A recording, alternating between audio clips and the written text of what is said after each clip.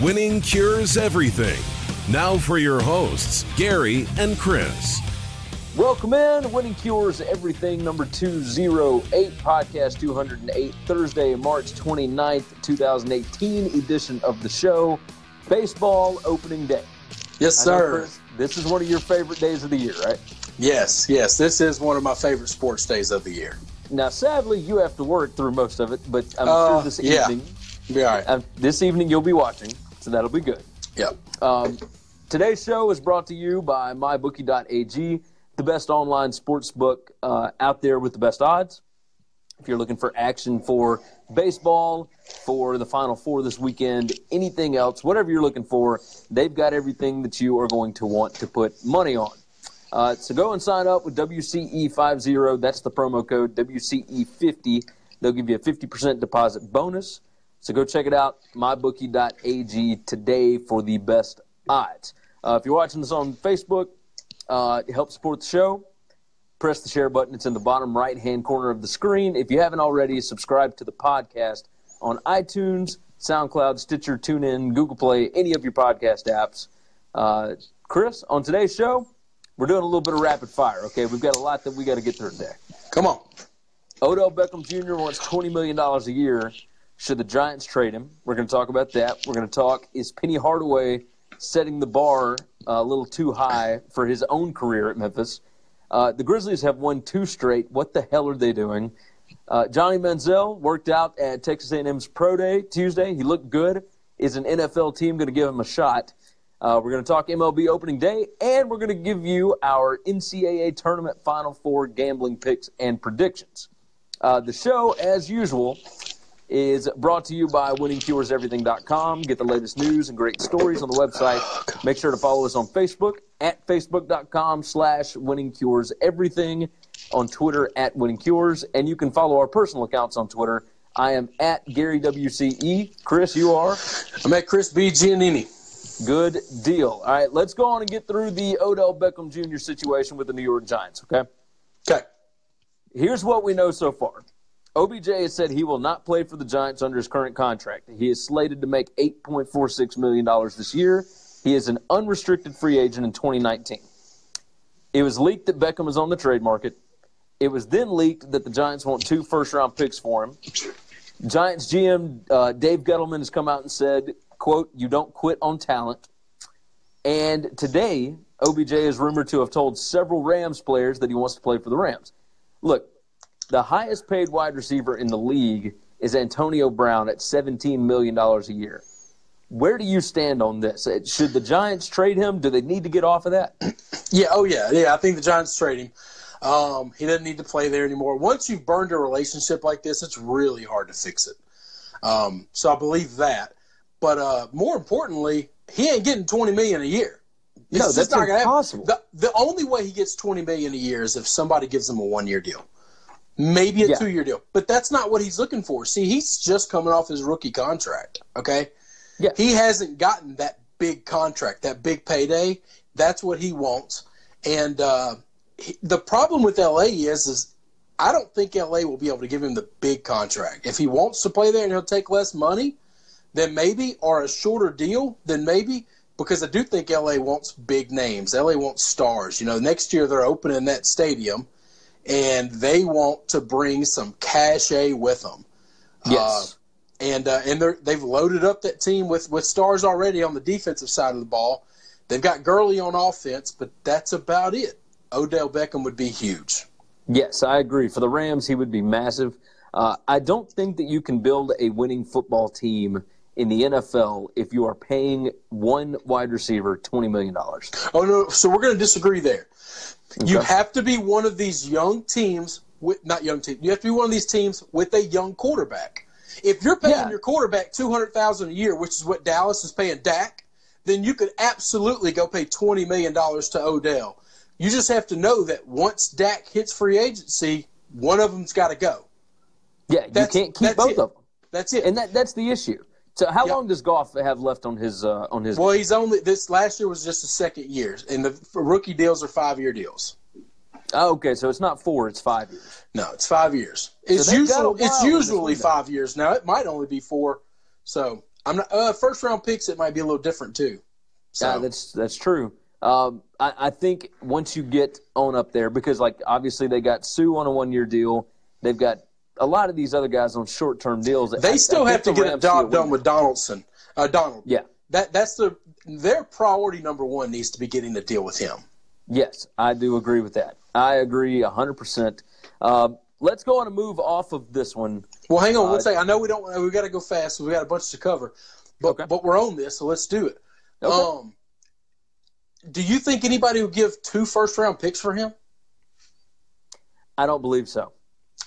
See, I don't think either. There's anybody that would give. Now, I could see a first round and like maybe a future 3rd round or 4th round, something like that. I could see that. The thing that I can think of, the team that I could think of that would do it, and that has the money to pay him what he wants, is Cleveland. If he goes to play with his boy Jarvis, they've got so many draft picks over the next couple of years. If they gave away a first and a second, maybe this year's second and next year's first, they could do it. And I think that would get the deal done, and then they could get him close to 20. Like I said last week, but here's the deal. Jarvis this year, so he's an unrestricted free agent next year, just like Odell Beckham. Landry makes $15.98 million this year. Yeah. So if you're talking about signing Odell Beckham to $20 million a year. You're looking at nobody in the world has ever done this. Think about what the Browns have. All these people the Browns have already signed. They still have $70 million in cap space for this year to burn up. Agreed. They've got much. So if they pay Odell and let Jarvis walk next year, who cares? This year, but if Odell if he wants a long-term contract, eventually, I guess it depends on whether or not Beckham wants to go to a team that would win right away, or if he just wants to make money. Like if his favorite thing is green, then that's where he needs to go. I think that's completely wrong. Cleveland, God, I know I'm going to sound like an idiot. This is not going to last well in history. You said this. You said this last year. I think they're close. And if they added an Odell, as long as they can get somebody capable and competent. And here's the thing. So let's say they draft a quarterback. That guy's going to be cheap for 5 years. So you don't have to worry. What you're going to pay that rookie quarterback would be normally what, and then you kind of flop what you normally pay receivers with what you're paying Odell, and the quarterback swaps. That's how you mathematically make it work. Are they keeping Tyrod Taylor? Oh, no, he's a bridge. He's a 1-year deal. He's only got a 1-year contract. Okay. So he's a free agent after this year. That's a total bridge. Okay. Now, if he comes out and he shows that he's a Pro Bowler and the Bills just completely mismanaged him and Hugh Jackson can make him look like, Joe Montana, then no, you keep him and you're good. Okay. I don't see how it works long term, paying a guy $20 million a year at that position. It only works if you're paying the quarterback nothing. Agreed. Which there's only a few teams in the NFL that can do that right now, right? Yeah. So we've got the Browns, the Rams. Oh, you're going to have the Bills. All the people that are drafting first-round quarterbacks this year, everybody that did it last year, and everybody that did the year before. You've got a lot more teams than you think that would actually be in play. Most of them are just financially savvy enough to where they're just not going to do it. But then you've got teams like the Browns that have been printing cash for the last couple of years and hadn't spent it. They're trying to make noise. I think that makes sense. I don't think the Rams would move the picks unless the Rams think we can win a Super Bowl this year, and they're just going all in. Would it be worth it to the Rams to go all in to win a Super Bowl this year? I mean, if you win a Super Bowl or even get to one, does it change the face of that market over there? Because they're still trying to get fans in the stadium. No, the fans – if Odell comes, Sue's there, they sign Donald, fans are going to come. Here's the thing that worries me. I don't know, no matter how good that team is around him, can Jared Goff win a Super Bowl?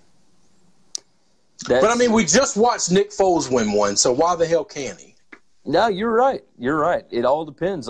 Offense is completely changing the NFL game right now. Next week, we're going to get into the new targeting rule and all that, but there's a lot of things that are changing that are making offense – the old mantra was defense wins championships, right? Run the ball, stop the run, all that we've always talked about. But I don't know. Like I'll always, the old school part of me will always stick with that. That's what won this past championship. That's what's won the last several. Yeah.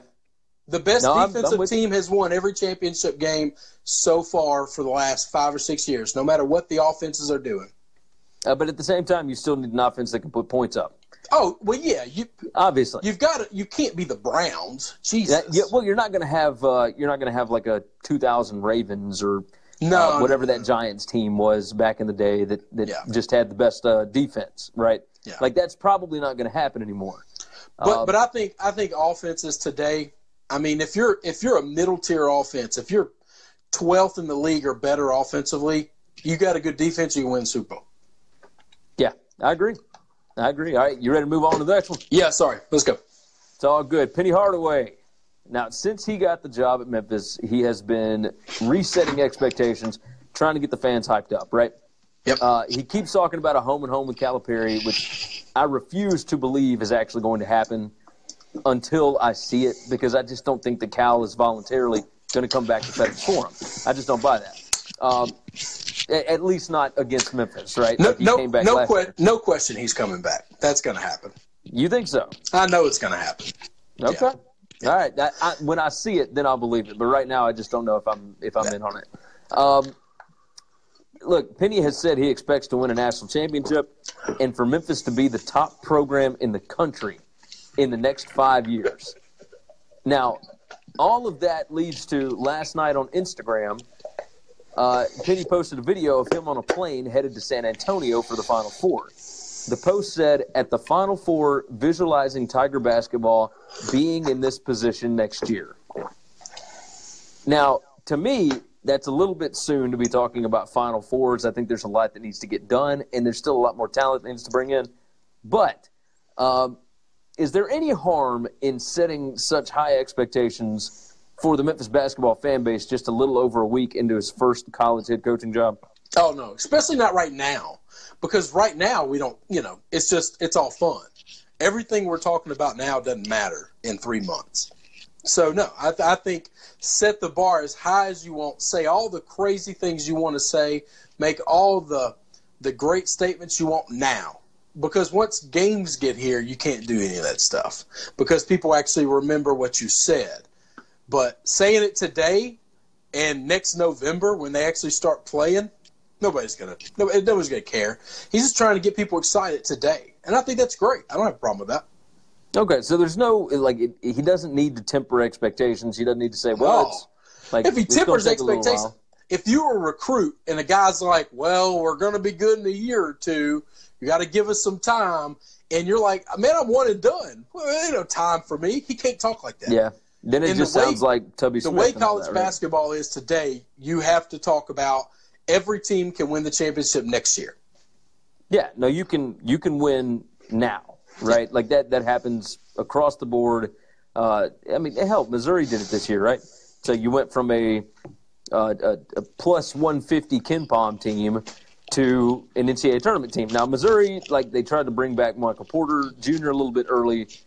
Didn't end up getting out of the first round, but they did make it to the NCAA tournament after winning 7 games last year. But we have no idea what they would have looked like had Porter Jr. been healthy the whole year.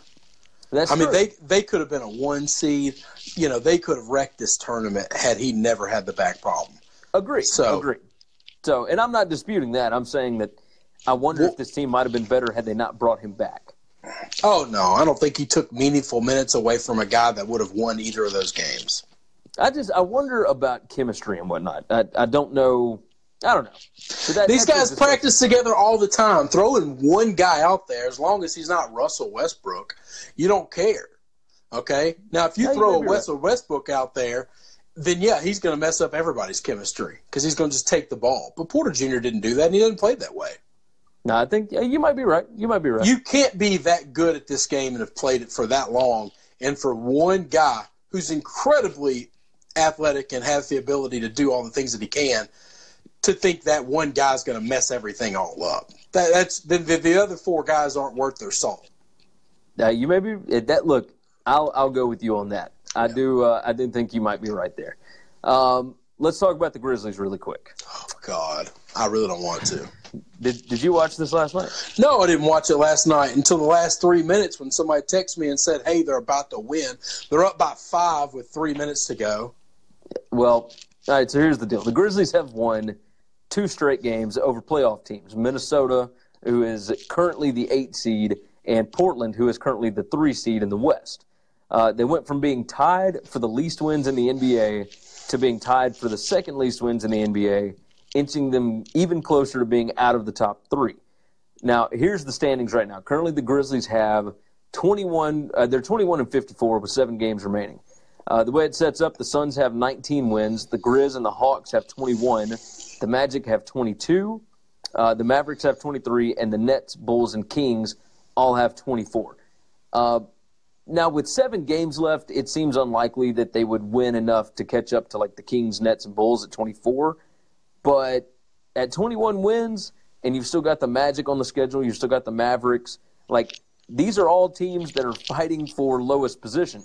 They seemed to That's the difference. Yeah, those teams are fighting for lowest position, and this team is ran by a bunch of idiots, just complete imbeciles. Well, here, let me bring this question to you. They seem to find a stud in Marshawn Brooks, right? So a former Providence player who's been averaging 39-plus points a game in China this season. They bring him in his first game. He has 21 points last night, goes 5 of 5 from 3, and the team is running damn ISOs for him in the fourth quarter against a playoff team. Like, is winning games and finding possible pieces to keep for next season worth the reduced chance of ping pong balls that the Grizzlies could get in the NBA draft lottery? No, they're not. Guess what? We know he's good. You knew he was good by the third quarter. Put his ass on the bench. Yeah. It's if that simple. He gets hot, take him out. That's right. You see what he can do. You get everybody excited and say, whoa, we got something here. All right. And you know he's clutch. Like, yeah. You can already see that he's clutch. So now we put him down. Yeah, because Tyreek didn't even play last night, and Brooks took over that role. Marshawn Brooks. Look, Dylan Brooks had 18 points last night. Like, you already know that he's good. You can't go out and not play your guys. They are trying. Yes, you can. Yes, you can. You can play them for 3 quarters and pull them for the fourth. You're playing 2 playoff teams that need wins. They're going to keep fighting in the fourth quarter. You could have a 20-point lead going into the fourth. Pull them, put the scrubs in, put all the custodians in for mop-up duty, and then you just let the other team run it back. That's it. You fight hard for 3 quarters. You play to win for 3 quarters so you can see what you got in your dudes. And then you give them the fourth. And you give them the fourth. Give up the game, and that way you've got your highest possible chance at getting a good pick. And then when you play Mavericks, when you play the Magic, when you play these other teams that are tanking, you don't give them 3 quarters. You don't give them any quarters. They all came down with Ebola, and they're not at the game. You don't even let them in the stadium.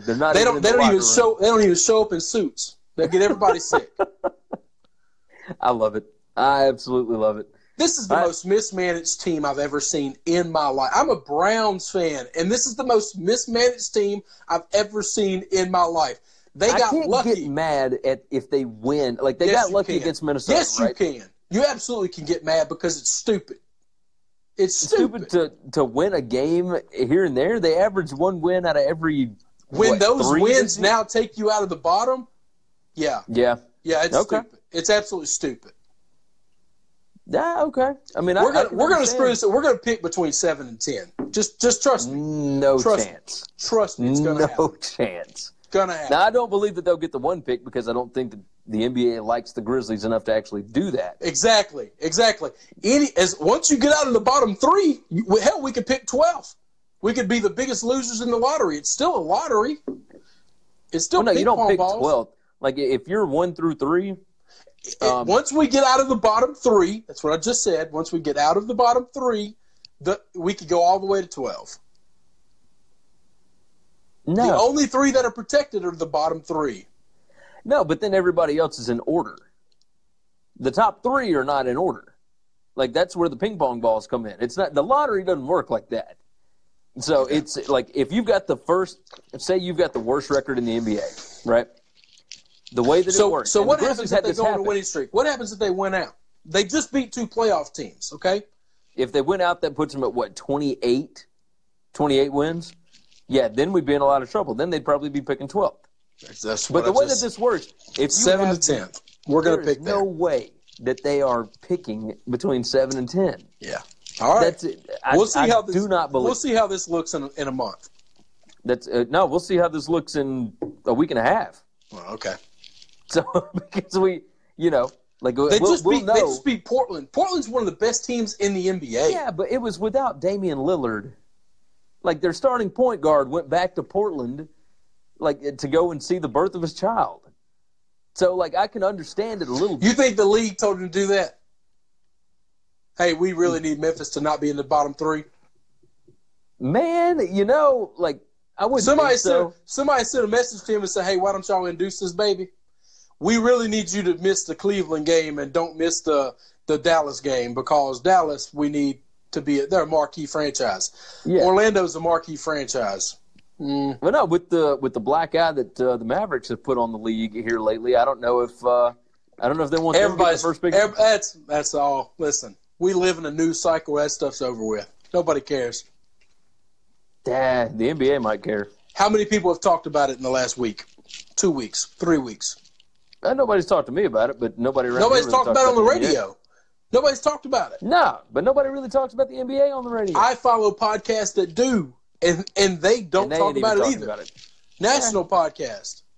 Yeah, you might be right. But you can imagine that it will be brought up if they end up with the first pick. No. All right, we'll see.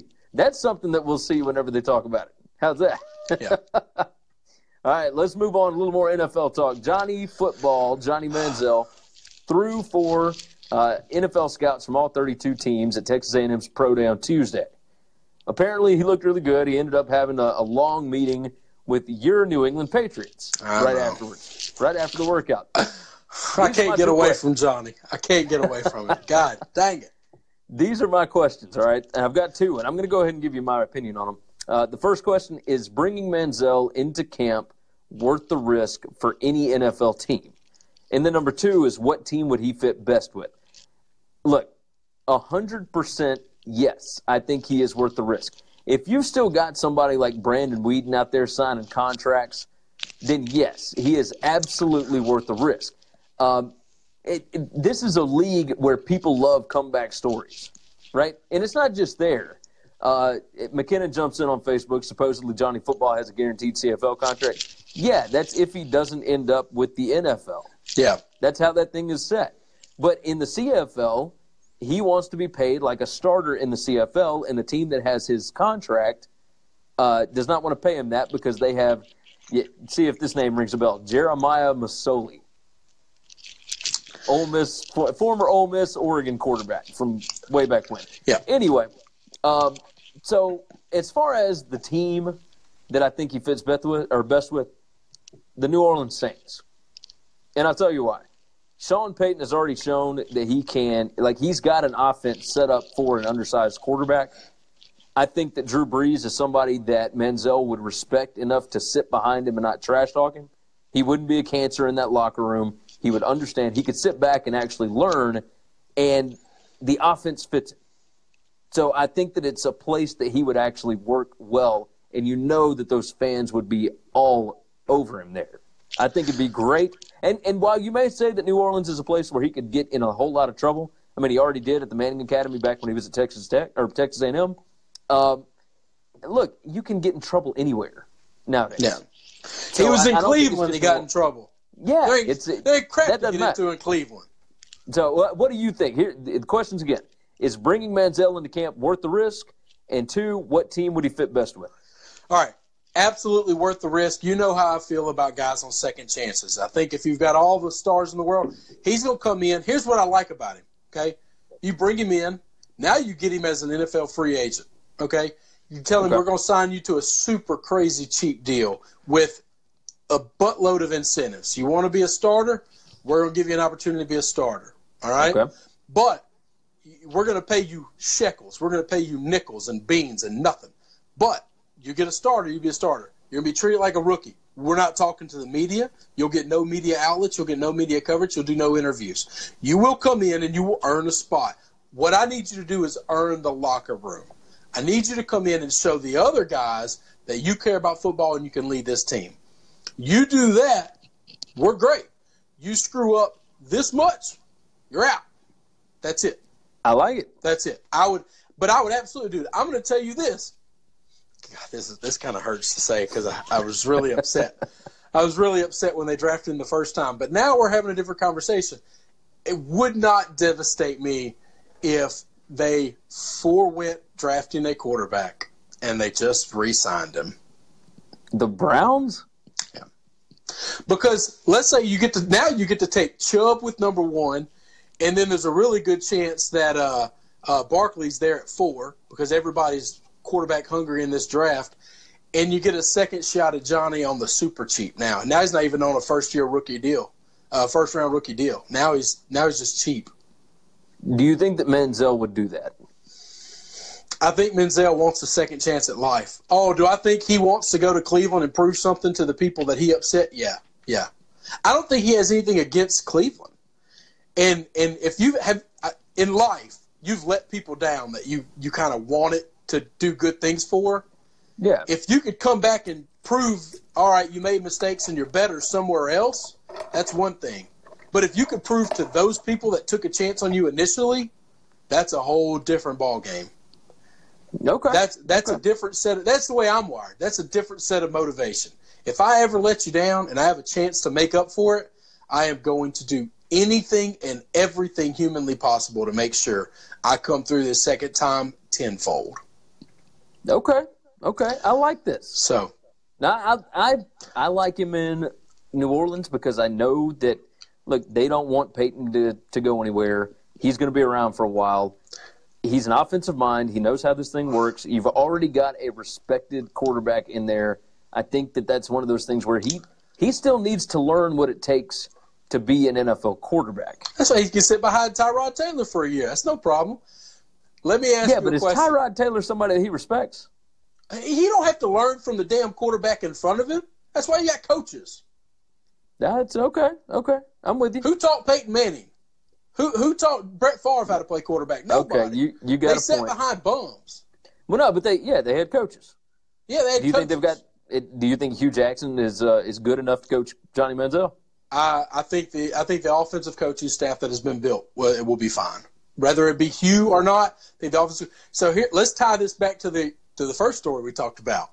Now you got Johnny on the cheap for a couple of years, and we tell Johnny, "Hey, we're going to take that fourth overall. We're going to take that 4th overall pick, and we're going to ship it to the Giants. Now the Giants pick 2 and 4. How about 1 first-round pick, and we get Odell? And we're going to get you Odell. We're going to try to lock up Jarvis. We got a stud, a young tight end. We got a running game like a champ. We're going to rebuild this offensive line, and this defense is stellar." Okay. The last 2 wins the Browns have in history, Johnny Manziel got them. Yeah. Okay. Is that not crazy?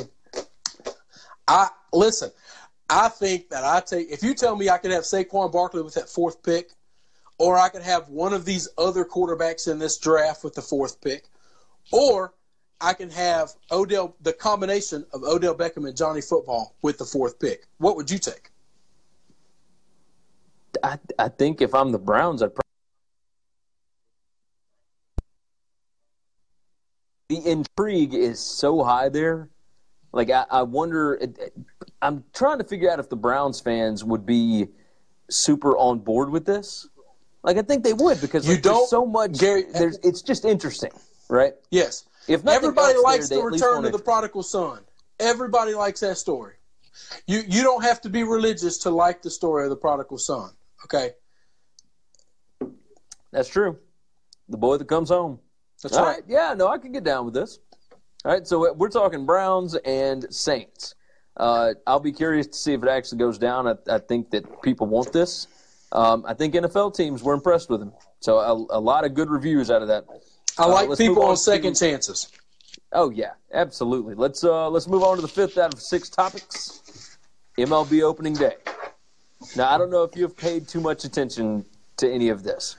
CBSSports.com's Mike Axissa ranked the top 15 opening day matchups. Here's the top 5, okay? I'm going to read it just from 1 through 5. Number 1, Corey Kluber and the Indians against Felix Hernandez and the Mariners. Number 2, Carlos Martinez and the Cardinals against Noah Syndergaard and the Mets. Number 3, Chris Sale and the Red Sox, your Red Sox, against Chris Archer and the Rays. Number 4, Justin Verlander and the Astros against Cole Hamels and the Rangers. And then 5, Luis Severino with the Yankees and J.A. Happ with the Blue Jays. Look, I would imagine we're going to go over our MLB picks next week. But what games are you most looking forward to over this coming Easter weekend? Like, what is your favorite matchup of those 5? Out of those, I'm going to go with the late game tonight, which is going to be King Felix against Kluber. Now, he's not King Felix anymore. He is older. He doesn't have the arm that he used to, but I grew up. But a lot of that's nostalgia for me. Yeah. I worship that guy. When he was in his prime in this league, he just devastated the league. So that one, and then I love Cleveland. I love Kluber. He's awesome. Both those teams look pretty loaded. I think both those teams are going to have a chance to win the AL this year. And we'll see what happens. That's probably my favorite matchup out of all of them. Now, my favorite is like the Cardinals and the Mets, 2 teams that were supposed to be pretty good last season, got hit with injuries, had all sorts of different stuff go on. I'm curious to see where both of those teams are now. And not to mention, Carlos Martinez was a lot of fun last year. He started off like on fire, bunch of strikeouts and whatnot, into the season with kind of a whatever record, right? But him and then a healthy Noah Syndergaard. Like, I'm curious because Syndergaard was hurt most of last season, just didn't look like himself. I want to see what Thor can do on that mound today.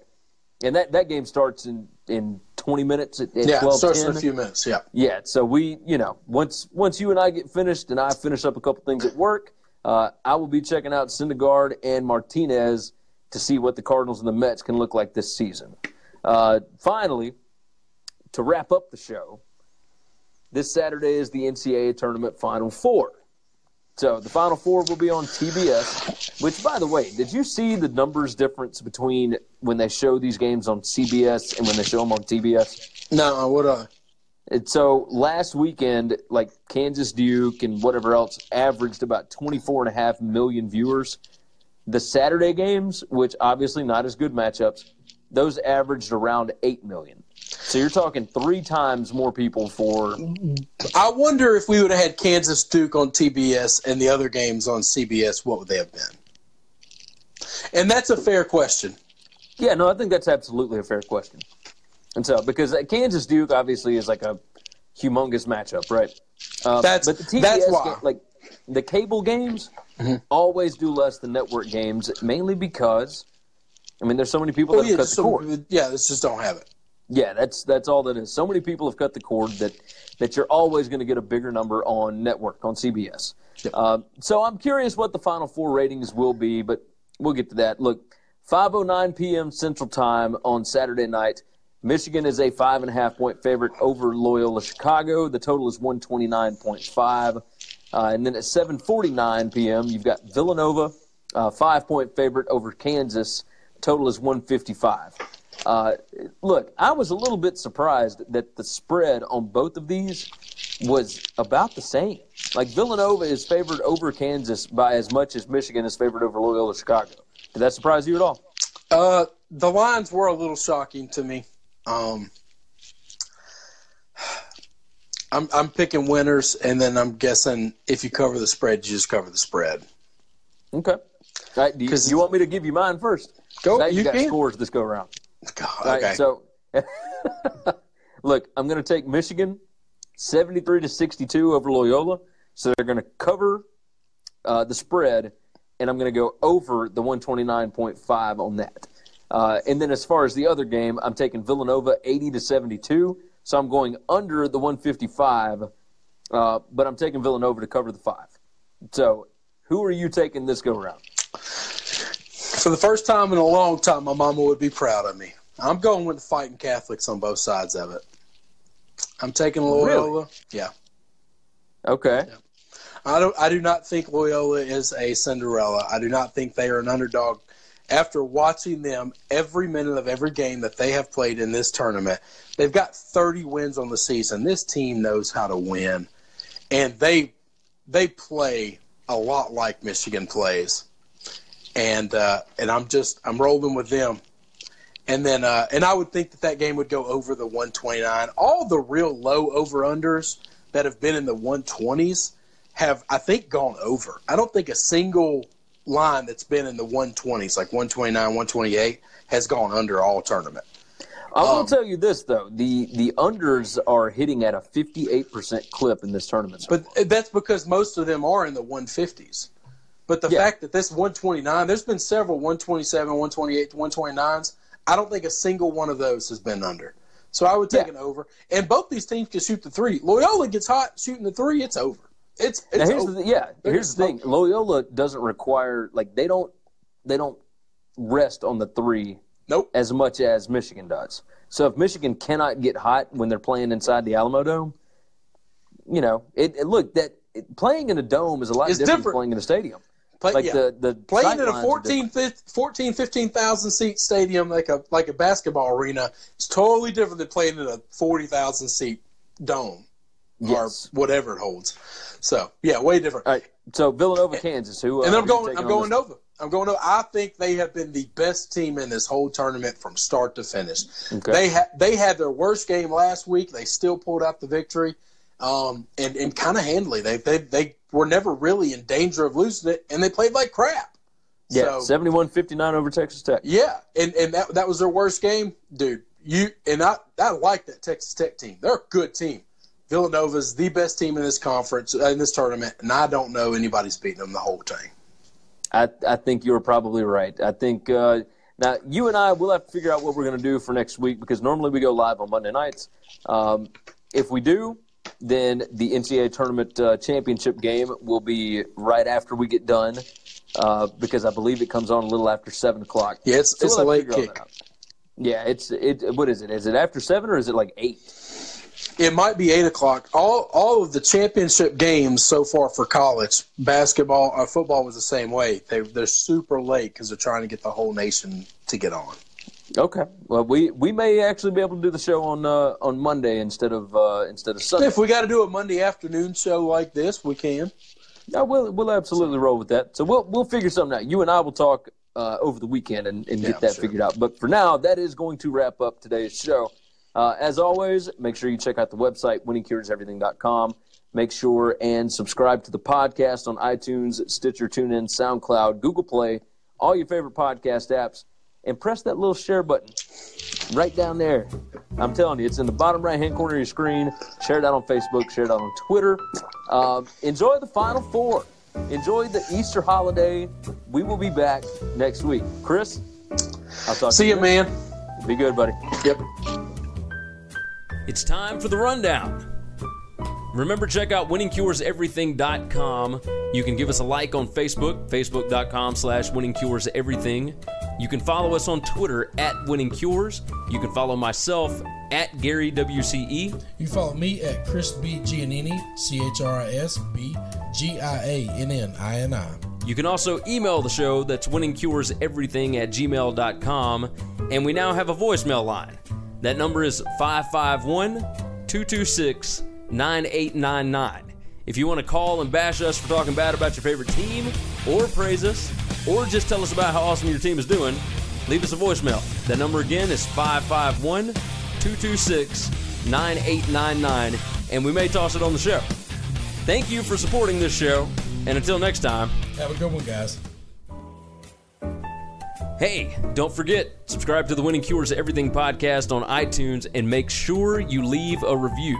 For every 25 written 5-star reviews we get on iTunes, we are donating to St. Jude's Children's Hospital and Le Bonheur Children's Hospital in Memphis, Tennessee. So subscribe and review on iTunes, SoundCloud, Google Play, and all your favorite podcast apps. Remember, the Winning Cures Everything podcast.